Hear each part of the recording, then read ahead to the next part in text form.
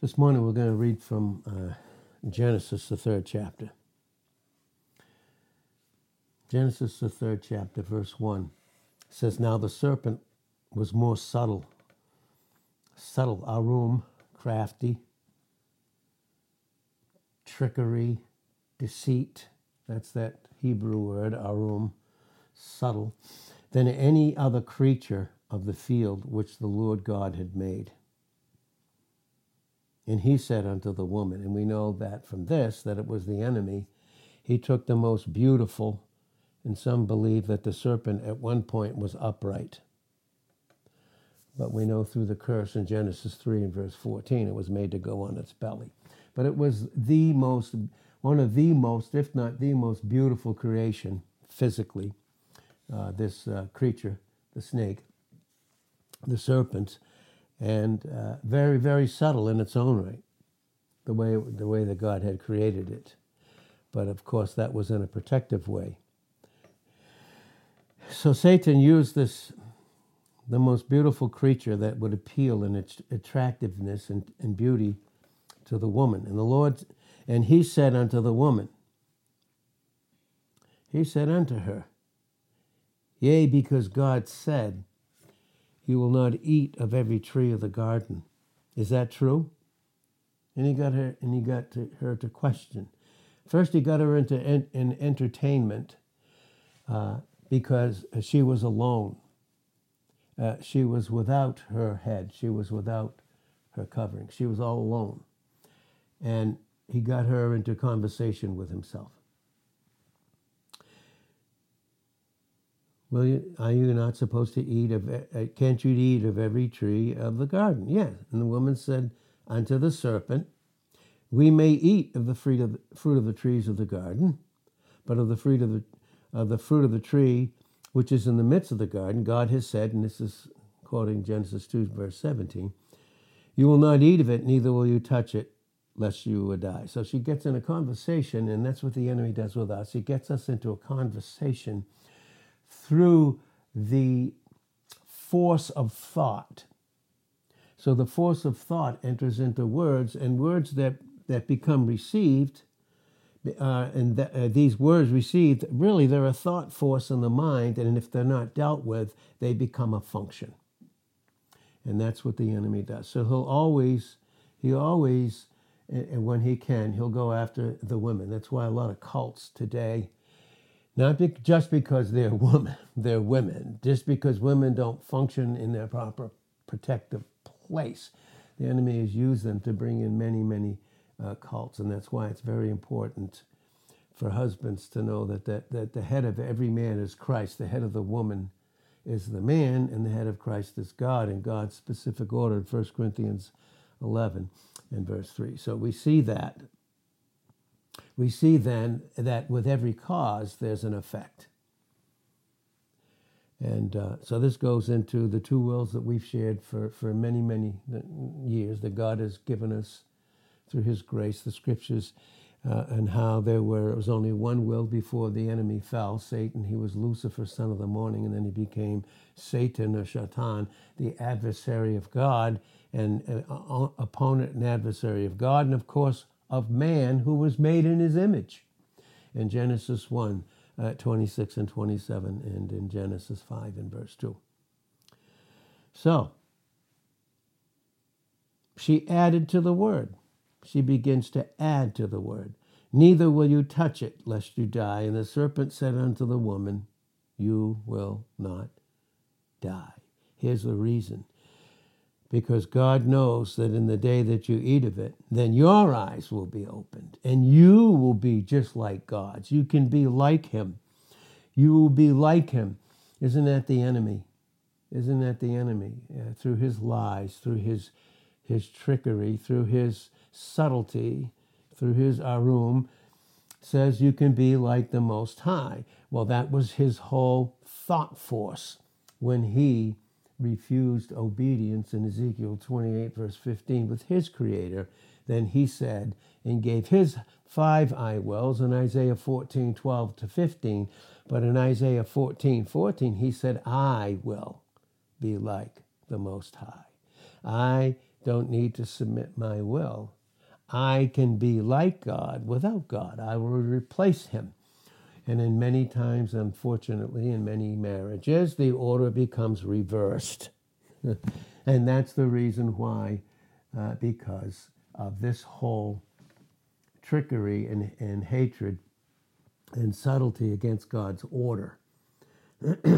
That's why it's so very necessary for us to have as husbands and some of us as pastors to have proper order, because proper order brings in proper initiation. And when you have proper initiation, it brings in proper response. That's the cause and effect. With every cause, there's an effect. And so he began to accuse God. For God does know that in the day that you eat thereof, your eyes will be opened, and you will be as gods, knowing good and evil. And that's what makes it so very important. We, through the fall, and this was a fall, they fell in Genesis 3:1-6. In their fall, and in our fleshly nature, which is in us in Romans 8:9, but that we're not of, when we function in the flesh, we function in what we think is a free will, but just because I have a free will does not necessarily mean that I function in freedom without submitting my will to God through Christ by the power of the Holy Spirit. So in James 4:6, God resists the proud, but he gives more grace to the humble. Therefore, submit yourself. Notice that's order. That's his initiation. What is my response? Is it obedience or disobedience? Therefore, submit yourself unto God. Then you will resist the devil. Then he will flee from you, but without him, the submitted will, you face the enemy all alone. And what match are we for this supernatural evil, this disguised superhuman power that's opposed to God's divine will? How necessary is God's divine will, his divine word? And must there be submission of my will, submitted to his will, who is Christ, who did finish it in John 4:34. He finished his will. He came in Psalm 47:8, in Hebrews chapter 10, verses 7-9. He came to fulfill his will. See, we could never have done that. We can't do a thing apart from our wills being submitted, because they only function in a fallen state under the prince and power of the air, and who Christ has nothing to do with in John 12:31 and in John 14:30. So we see here very clearly what was going on here was that Eve, entertained a relationship outside of her head, her covering, which was Adam, as he would submit to Christ. They ate from the tree of knowledge and not from God's tree of dependence on him.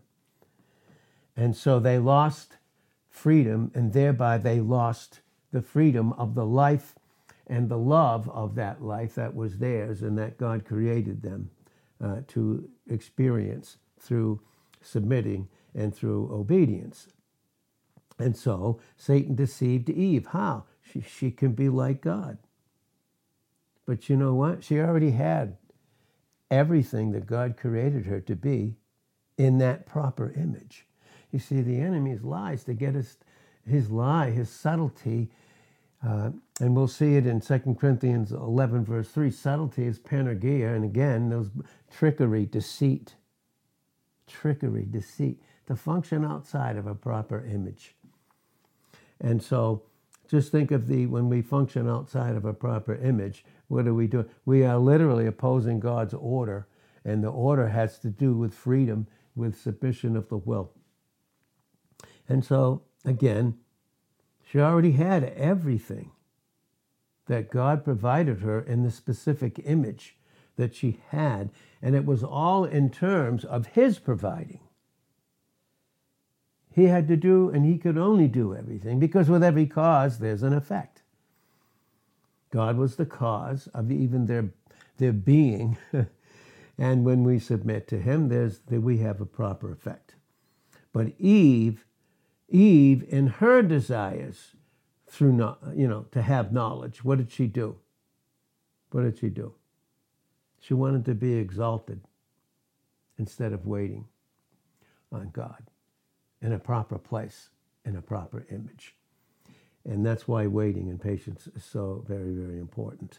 But she needed to be and wanted to be, through these false desires, to be exalted, instead of waiting for God in faith dependence to exalt her. That's why it says in 1 Peter 5, verse 6, humble yourself under the mighty hand of God. That's God's order.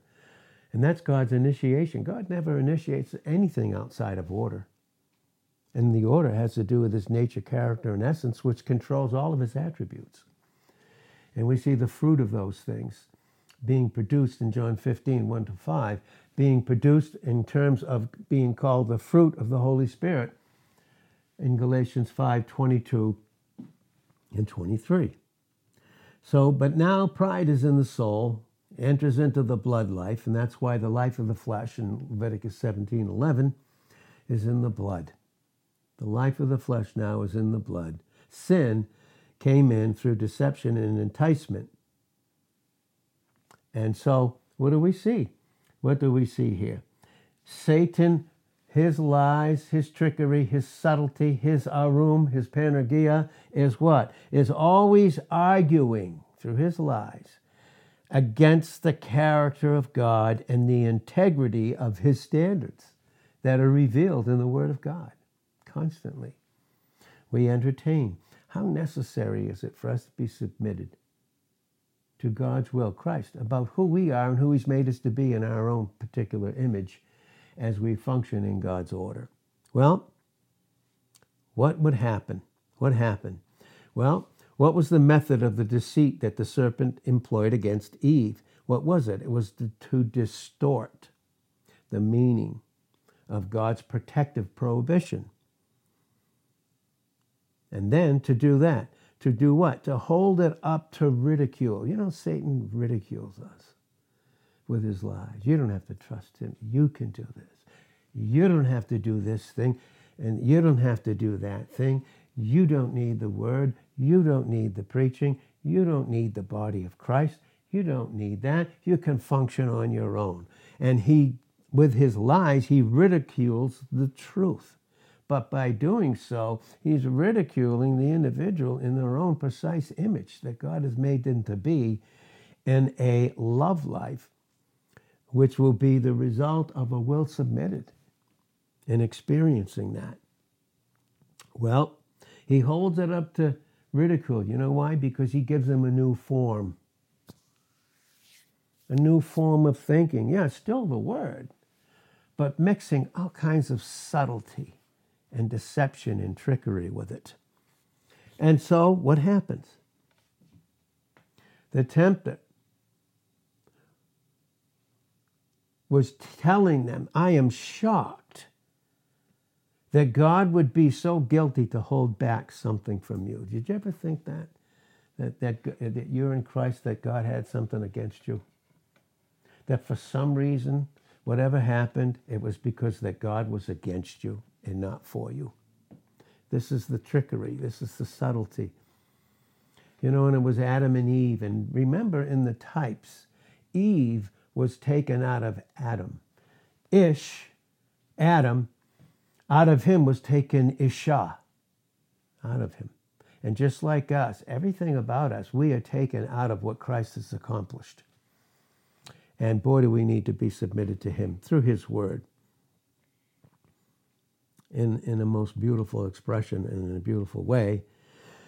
So the enemy, he feigns, he tricks and says, oh my God, I am so shocked that God would be guilty of issuing such a commandment to hold back something from you that would benefit you. Why does God make us wait for certain things? Why? Because he has something against us? He's holding back something that we need? Or is he protecting us? You know, that's why it says in 1 Corinthians 13, verse 4, love is what? It's patience, long-suffering. It has to get us into a proper place where the will is finally submitted so that he can bring in the true desire, the true blessing. So he begins to break down the woman's dependence. That's what he tries to do with us. He tries to break down our dependence on God through these thought force, through these lies and these questionings. He begins to break down our faith, our absolute dependence on Christ, because of how we feel, because of what we're going through, because of what we see. No wonder it says in 2 Corinthians 5:7, we walk by faith, not by sight.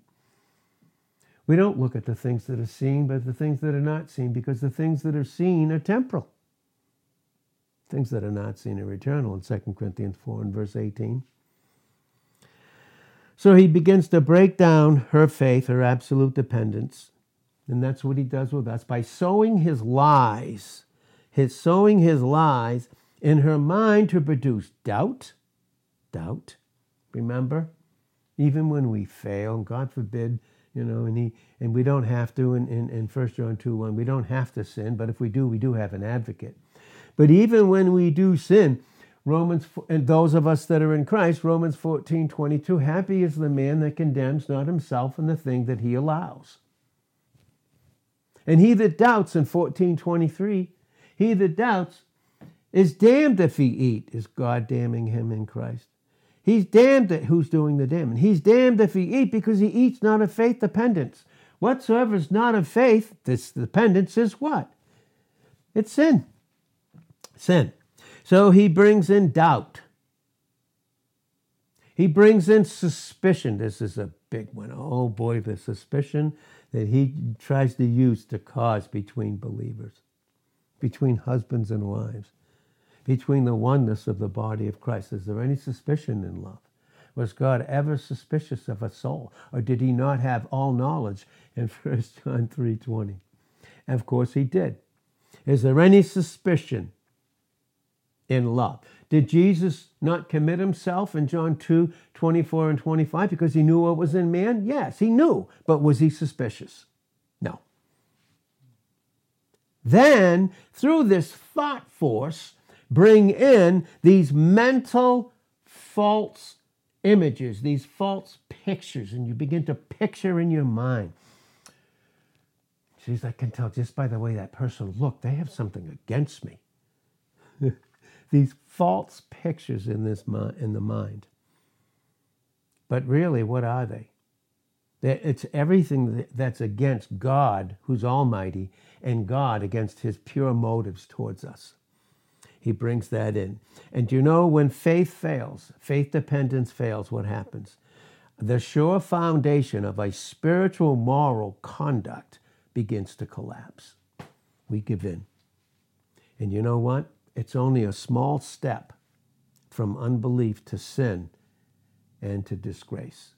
That's why it says in Ephesians 4, verse 27, give no place, don't even give the slightest place to the devil. Do not entertain him. Do not give no place to the devil. Again, Ephesians 4 and verse 27. Well, when it's not the word, when it isn't God's word, when it isn't God's full thought, the true image, who I truly am in Christ, and who God truly is as manifested through and in Christ, what happens? What do? We get into conversations, mental conversations with the enemy, and he always tempts us. What? And that temptation is what? It's always what? It's dangerous. John 10:10a, the thief comes to what? To steal, to kill, and to destroy. How? Through thought force. When the thought force enters in and it's not dealt with, it becomes a function, a way of behaving. And then when we know these things and don't do them, in John 13:17, if you know these things, happy are you if you do them, and that even enters into forgiveness of each other. But if you don't, we get hardened. That's why the psalmist said in Psalm 16 and verse 6 that your lines, the guides of conduct and proper behavior through your thought force, your very word, through Christ, become a defense. Your lines unto me, I fall out in what? Very pleasant places. Yea, I experience the fact that I do have a goodly heritage and that all my supply is supplied by him. It just happens, It just happens to be that he knows when his supply will bless me and when it won't be a curse. And that's why we need to be patient and wait for certain things, because only God knows those things for all of us. So it's always dangerous to start to parlay or get into a mental conversation with the tempter. We know that. Remember what Jesus said too. Because the mind of man, what is the mind of man? Why did God make and develop him with a free will and a mind? Right? Because and gave him a mind. Who am I to give my mind over to through the will? Who should I do that to? When I do it to God, I function in a proper image. When I don't have a proper image. And so the mind, though, when I have a proper image, now it enters into proper worship. And worship always has to do with serving. What am I doing today? Does it have to do with worshiping him? Or is it just a mundane detail that I just got so used to doing every single day, and it's just a means to a temporal end of something? No, it always enters into worship when we function in a proper image. And so, are we apart? Just like Eve wasn't, are we apart from submitting to our head? Are we a match for this evil, supernatural, disguised, superhuman power that's opposed to God's will? Are we any match for it at any time? And we're not. None of us are. None of us are at all. And so, just like with Eve, Adam and Eve, we can't ever go back to innocence. That's why even a baby when it's born, has a sin nature. As cute as it may be in Psalm 58, verse 3. They're never born innocent. Adam was created innocent. He was the only one and fell from it. And I believe almost immediately. God blesses, gives us everything, and then we take the blessing and turn our back on him and make more of what he blesses us with than him. Innocence. Our innocence is lost, but what we have in Christ is far above the innocence had Adam never even failed. It's far above, because he always does in Ephesians 3:20, exceeding and abundantly above all that we could ask or think, according to the power that works in him. And that power in 1 Corinthians 1 and verse 24 is Christ. So now, what he does and what he was doing with the woman and what he likes to do with us, is he charges our Creator, our Lord, with selfishness. God's holding back. So either it's something I did and shouldn't have, or it's something that God sees that I should have done, and he's angry at me and he's holding back. How would you be with your child? What do we make God like? Well, again, he charged the Creator with selfishness and with a malicious, evil intent and falsehood. And he began to represent God as envious and unwilling for those that he loves to have something that would make them like himself. Like we could be like God. Like the omniscient one. He's omniscient in 1 John 3:20. Like. Did you see that? He kept convincing Eve that apart from God, she could be like him, just like him in Isaiah 14:14. When he fell in Ezekiel 28 and verse 15, he was complete in all his ways of obedience and submission, till iniquity was found in him, an unsubmitted will. Till iniquity was found in him. Then he said in those 5 I wills, but the finality is in Isaiah 14:14, I will be like the Most High. What are we like, even in our Christianity, when we function apart from him, I should say? Well, remember what he said, like? Looked up that word like in Isaiah 14:14, and it's called Damah. Damah, D-A-M-A-H, Damah. And you know what the first thing it means? To compare. That's what it does, compare. Compare. Get you to compare yourself with another believer. You have the same life. We don't all have the same place. in the function of God's order, but we do all have the same life. We are all children of God by faith, children of Abraham by faith in Christ. We all are in Galatians 3 and verse 26. We don't all have the same function in Galatians 3 and verse 28, based upon Ephesians chapter 4, verses 8 to 11. We don't. We don't. None of us do. But we all have a specific place, and that has to do with the proper image, even functioning in our proper place. So, the first thing, what did he do? He got her to compare. But what was the comparison based on? It was a lie. Let me compare. Let me compare. Let me compare. And then when I think others are doing that with others that we love, then maybe I think I have to do something about it. Maybe you don't know anything, just like me, without him. It's very interesting when you see comparing here, to compare. Literally, again, this word dhamma in the Hebrew, it means to compare, or by implication, to resemble. I can resemble God. God told me a long time ago, I mentioned it to Mike a long time ago. I think we both had the same thoughts on it. God a long time ago said to me, Ed, you can't be God. You can't be me, but you sure can have me. But you can only do it through submission, through a submitted will, so you function properly. So again, it means to resemble. It means to resemble, to devise, to think. To think I can be like God, just based upon the word that he's given me. And that I don't need him, and I can function apart from him. I can function apart. In a marriage, like the husband can function apart from the wife and the wife apart from the husband. To think that believers in a local assembly can function apart from them. Well, that's what it means to devise. It means to think. It means to use similitudes. You know what that means? Those are the excuses the enemy will give in John 15, verse 22. The excuses, which is nothing more than a lie a lie that hides the hatred toward God and his order. That's what it is. And he'll use those. He'll use them in every single way that he can.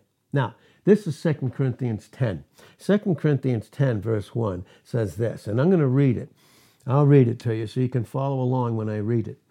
Now I, Paul, myself, notice what he's saying? Beseech you by the meekness. Where did he get that from? He got it from being yoked up to Jesus, didn't he? His will was submitted. That's the yoke. That's the yoke. In Matthew 11, 28 to 30, all you that labor, where the enemy causes us to do that, labor about our sin, labor about all the details that we have to do. Would he choose to cause labor? Will we if we submit to him? No. All you that labor, and we could labor even about sins, and he tries to hold us accountable through guilt and condemnation, which there isn't any in us in Romans 8:1. And so there it is. All you that labor and are heavy laden. What's that mean? You labor over something, and if you don't give it to him, cast all your care upon him in 1 Peter 5, verse 7, and Psalm 55 and verse 22. If you labor, then you're heavy laden. You're bearing a weight. You have no responsibility. You're not even built to carry it, because Christ is the burden bearer, and he's already borne all that and paid for all of our guilt and our sin. So, 2 Corinthians 10:1, Paul says, I beseech you by the meekness and gentleness of Christ. That harkens back to Matthew 11:28. Come unto me, all you that labor and are heavy laden, and I will give you what? Is there any rest outside of submitted will? All these thoughts going on in the mind, what are they? If it's not the full thought of God through Christ by his word, by the power of the Holy Spirit. It's just the enemy, same thing again. Start comparing. Go ahead. Start comparing. The meekness and gentleness of Christ. Come unto me, all you that labor and are heavy laden, and I will give you rest. Take my yoke upon you and learn of who? We're learning. Under the liar or under him whose truth in John 14:6 and 17:17 of John.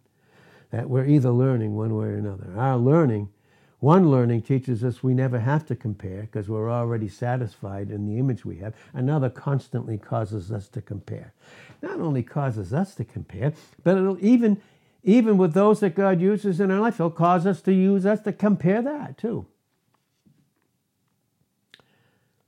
Now I, Paul, myself beseech you, I plead with you by the meekness and gentleness of Christ, who in presence am base among you. They didn't think very highly of Paul after everything he had invested and done through Christ in him, but nevertheless not separated. See the treasure in 2 Corinthians 4:7, never separated from the vessel.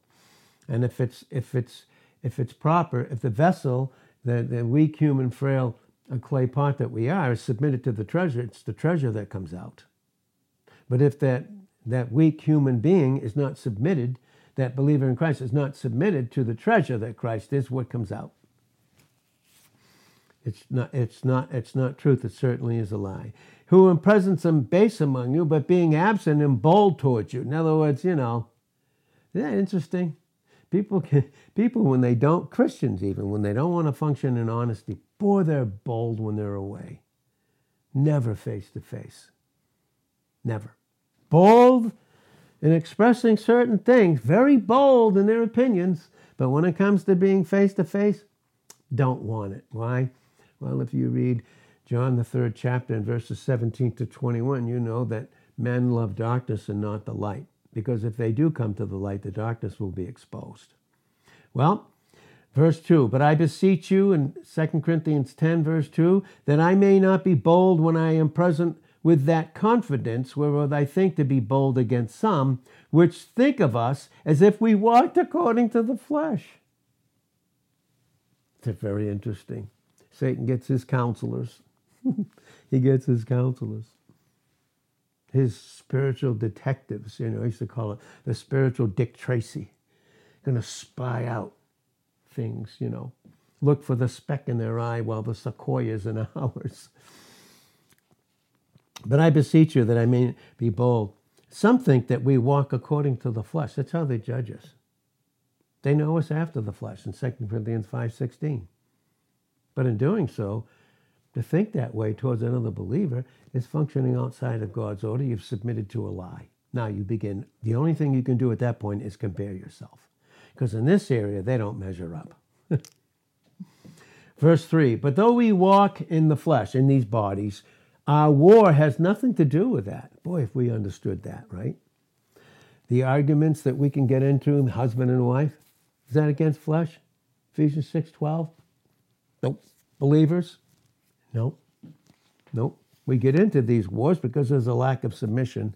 There's a lack of not functioning in proper order through the Scriptures, how we should deal with each other in the light of God's love and the submission of the Scriptures.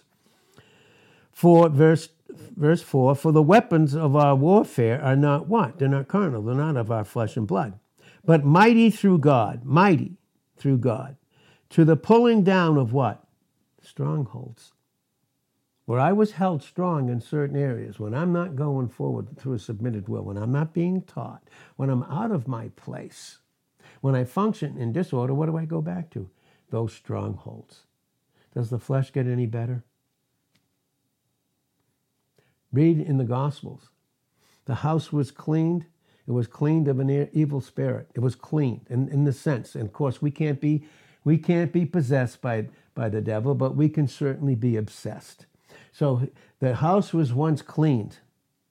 The evil spirit, the evil influence was kicked out. But the enemy waits. He's very subtle and crafty. He waits for the unsubmitted individual. And then 7 more come in effect. Principle. We cannot be possessed, but we can be oppressed. And that's in Psalm 62 and verse 10. But mighty, powerful through God to the pulling down of strongholds. Something held me strong. I can't get victory. Casting down what? Imaginations, false images. And every high thing that causes me to compare. Because obviously I know this person doesn't. Whew. That exalts itself The enemy with the lie, with his trickery, exalting himself, what? Above the knowledge of God, and bringing into captivity every thought to the obedience of Christ, and having in a readiness to revenge all your disobedience when your obedience is fulfilled. Do you look on things after the outward appearance? Do you and I think we have that ability? Miss ourselves and look on someone else? They shouldn't have done that. They shouldn't have said this. They shouldn't have done that. Because I know better. Do you look on things after the outward appearance? If any man trusts to himself that he is Christ, let himself think this again, that as he's Christ's, even so are we. Isn't that interesting? For though I should boast somewhat more of our authority as an apostle, as one who had received a lot of truth that they hadn't yet received yet, it was theirs, but they hadn't yet received it yet,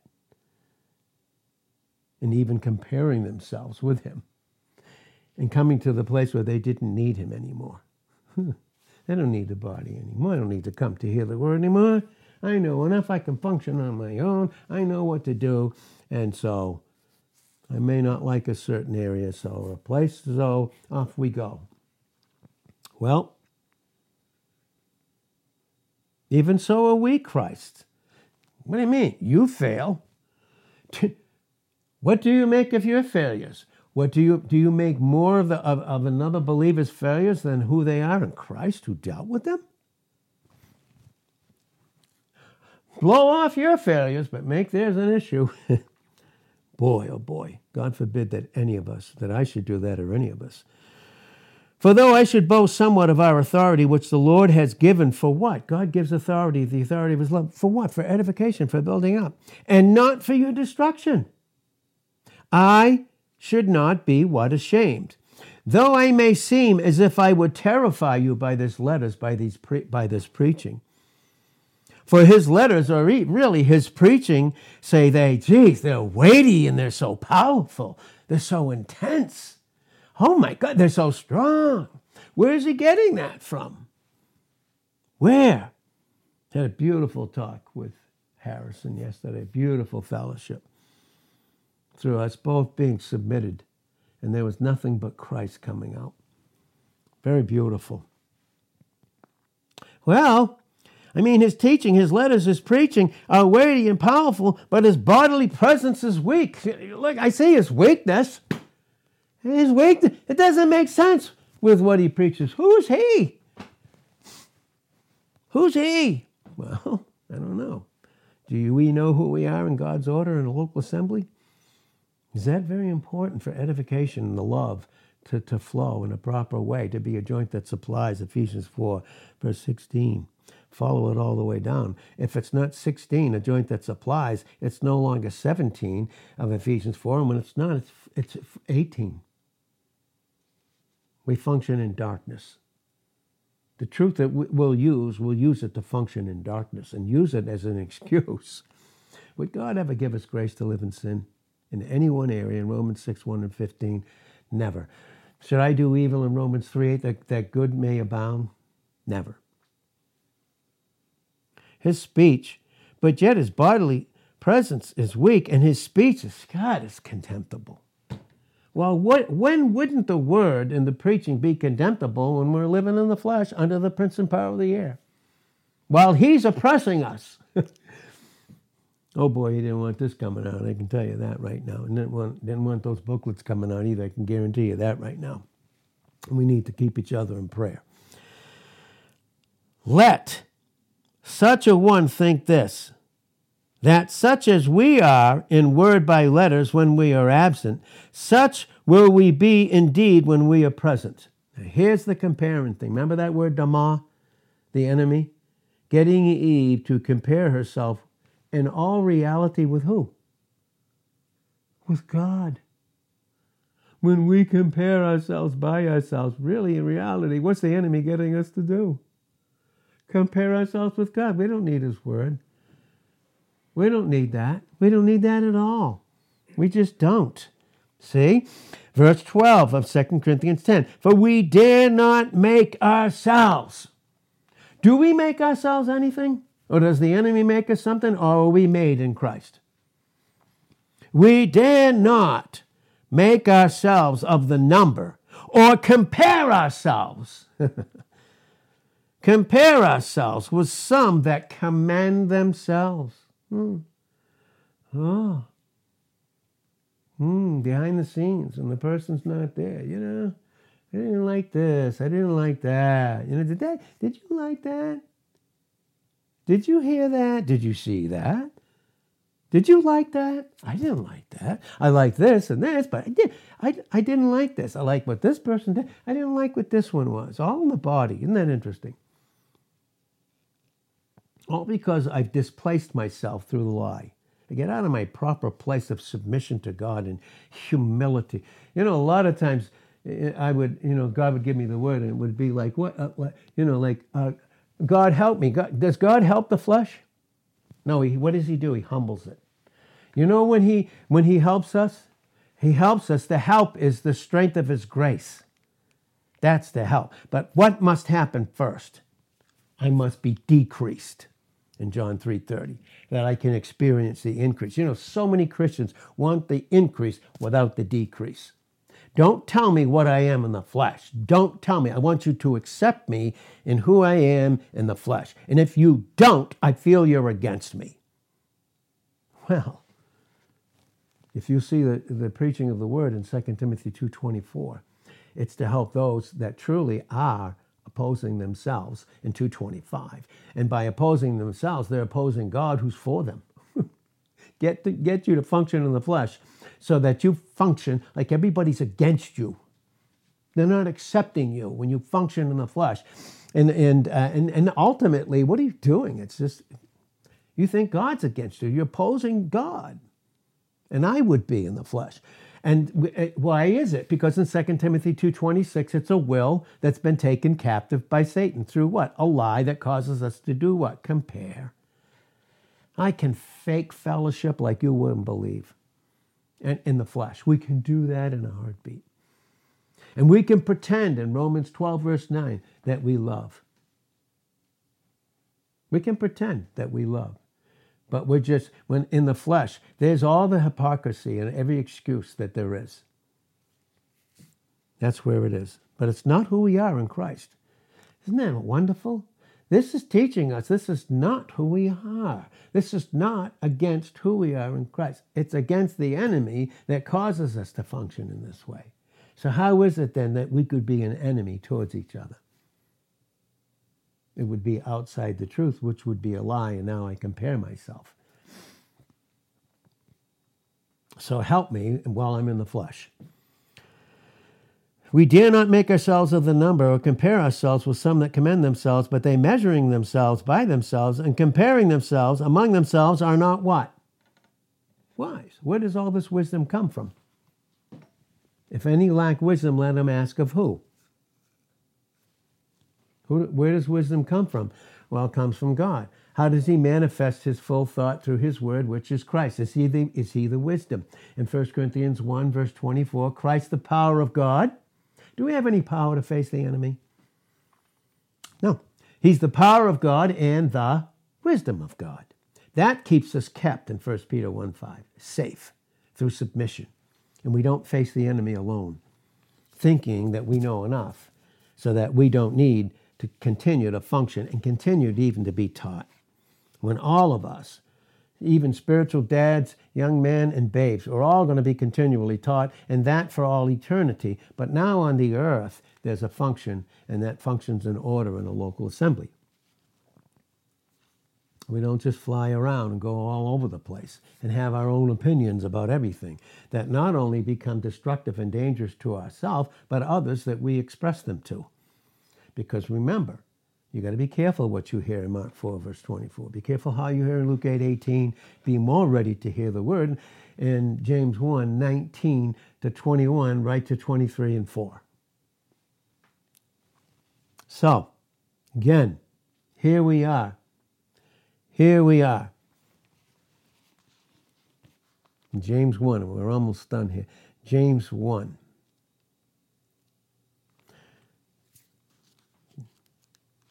James 1. If any of you, in verse 5, lack wisdom, let him ask of God. Where does wisdom come from? That gives to all men freely and abundantly. And it doesn't upbraid him.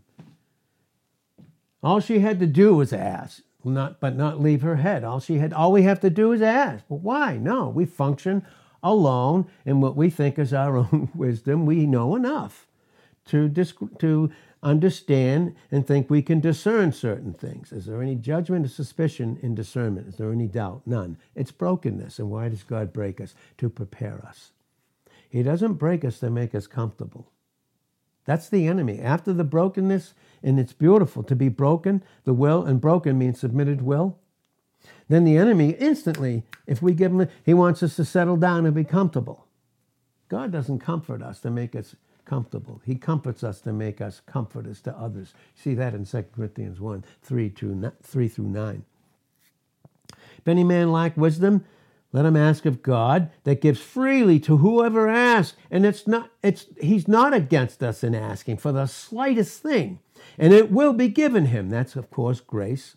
But let him ask what? In faith dependence, not things wavering. The lie versus the truth. Giving in to the questions versus just trusting God in Proverbs 3:5. For he that wavers in his mind, being confused, in 1 Corinthians 14:33, is like the wave of the sea driven with the wind and tossed. Who's the prince and power of the air in Ephesians 2:2? The wind. For let not that man think that he will receive anything of the Lord. A double-minded man is what? It's unstable in all his ways. All his ways. But follow it through here, this wisdom that we're talking about. And look at where it starts in James 3, verse 1. James 3, verse 1 in the King James says this, My brethren, be not many masters, knowing that we will receive the greater condemnation. It's a very, very, very bad translation here. Because the original says this, many of you are becoming teachers when you yourself don't even know what's being taught. You don't even have a full grasp of it. Present imperative, stop it. Stop it. Stop it. The worst thing you can do, even if you recognize a gift in a young man, is continually build him up, because believe me, you can't handle it. He will not be able to handle it.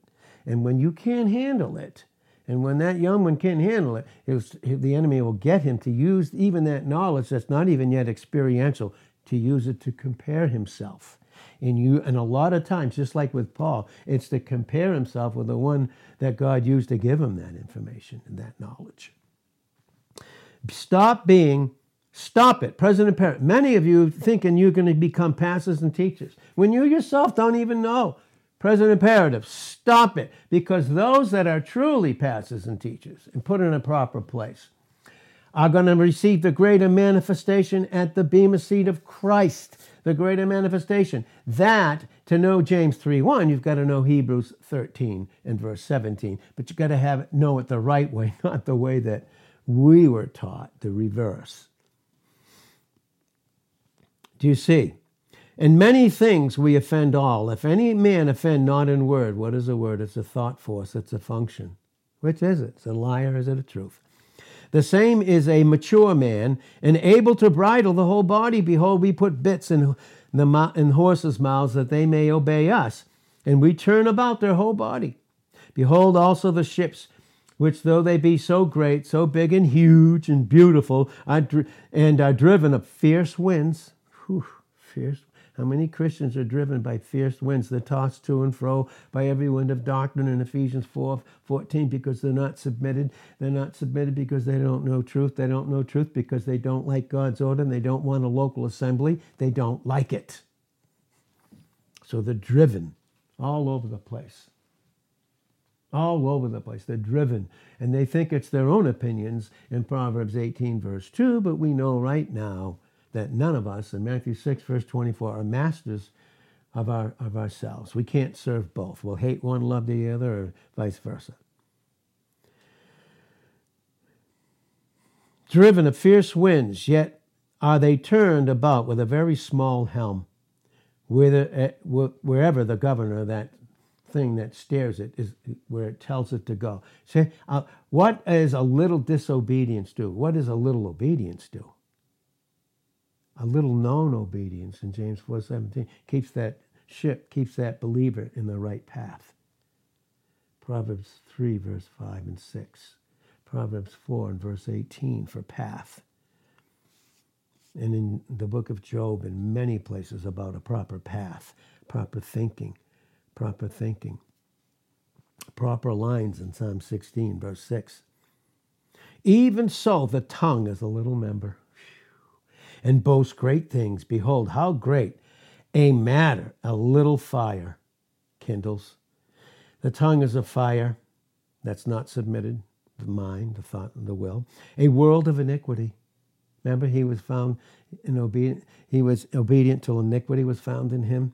In Ezekiel 28:15, and then in his iniquity, he said, I'm going to be like God. Really what he was saying, I'm going to replace him.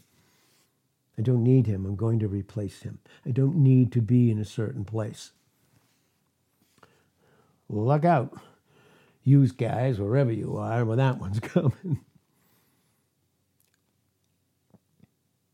It's a world of iniquity. So is the tongue among members. Our members. One member.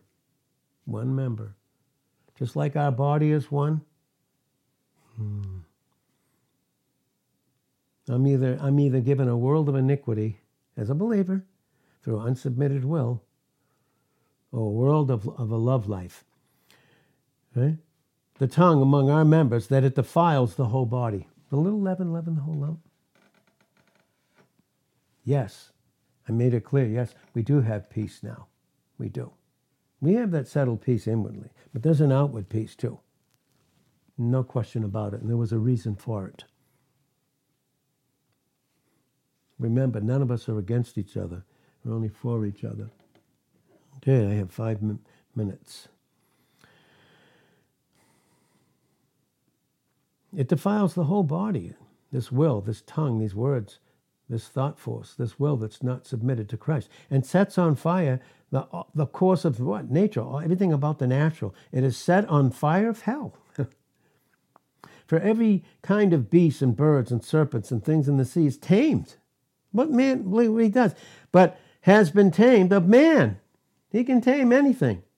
But the tongue, the unsubmitted will, no man can tame.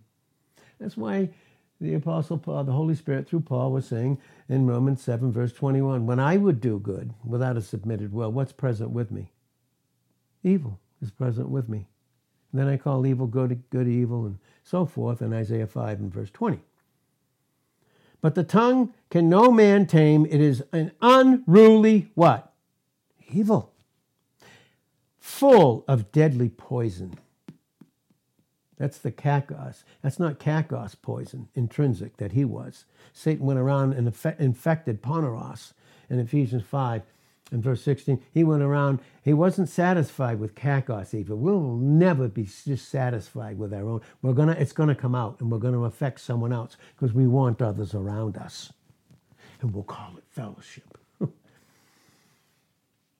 We went around, read Ezekiel, the 28th chapter, 15, right down to the 20s. You'll see what he did. He went around and slandered and maligned the character of Christ, his creator. And it's okay. For those things not to be dealt with, it's okay. Let's have fellowship anyway. No. It's a deadly poison. Therefore, bless we God, even the Father, and therefore curse we men. I can bless God and curse a believer, which are made after the very similitude, image of God. Out of the same mouth proceeds blessing and cursing. My brethren, these things are not to be so.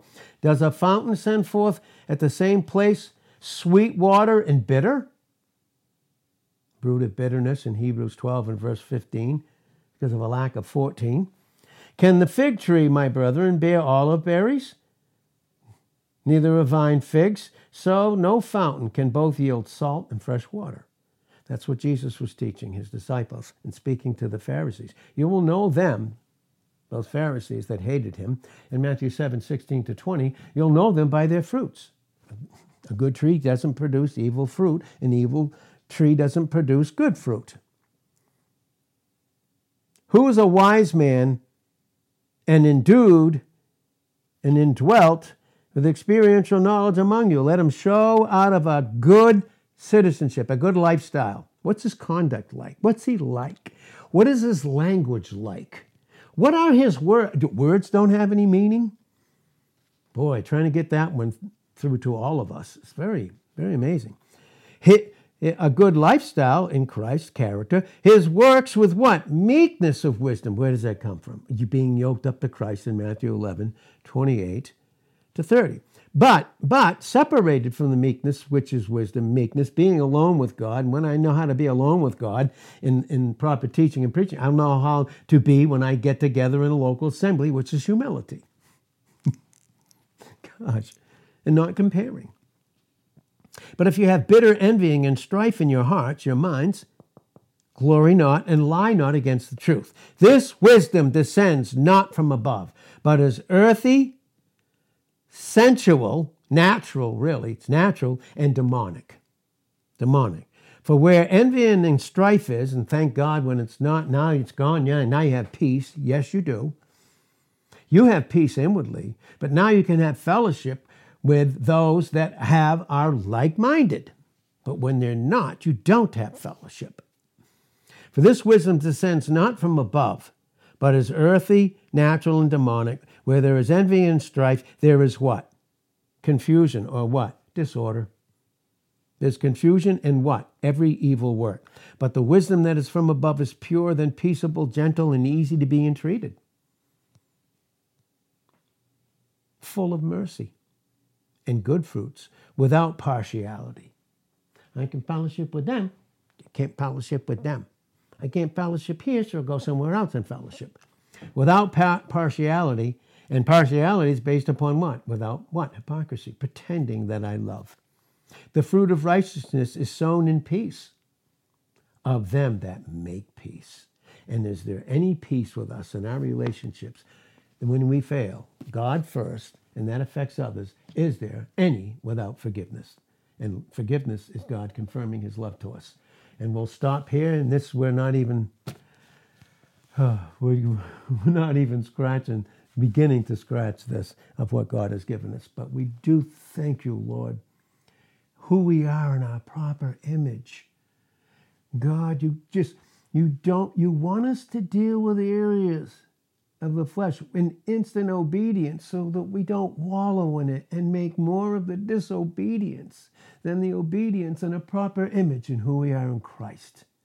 We just deal with things quickly and just go on, not as each other's enemy, but we esteem others, Philippians 2:3, better than ourselves. We stop looking at our own things, but on the things of others, because we let that mind be in us. That whole thought force, that mind be in us, which was also in Christ Jesus, who even as God didn't think it too lowly to lay aside the outward expression of his glory and deity by putting on humanity, but made himself of no reputation. No reputation. When I compare, it's because I have a reputation that's outside of a proper image. Father, we thank you about who we are in Christ. In Jesus' name, amen.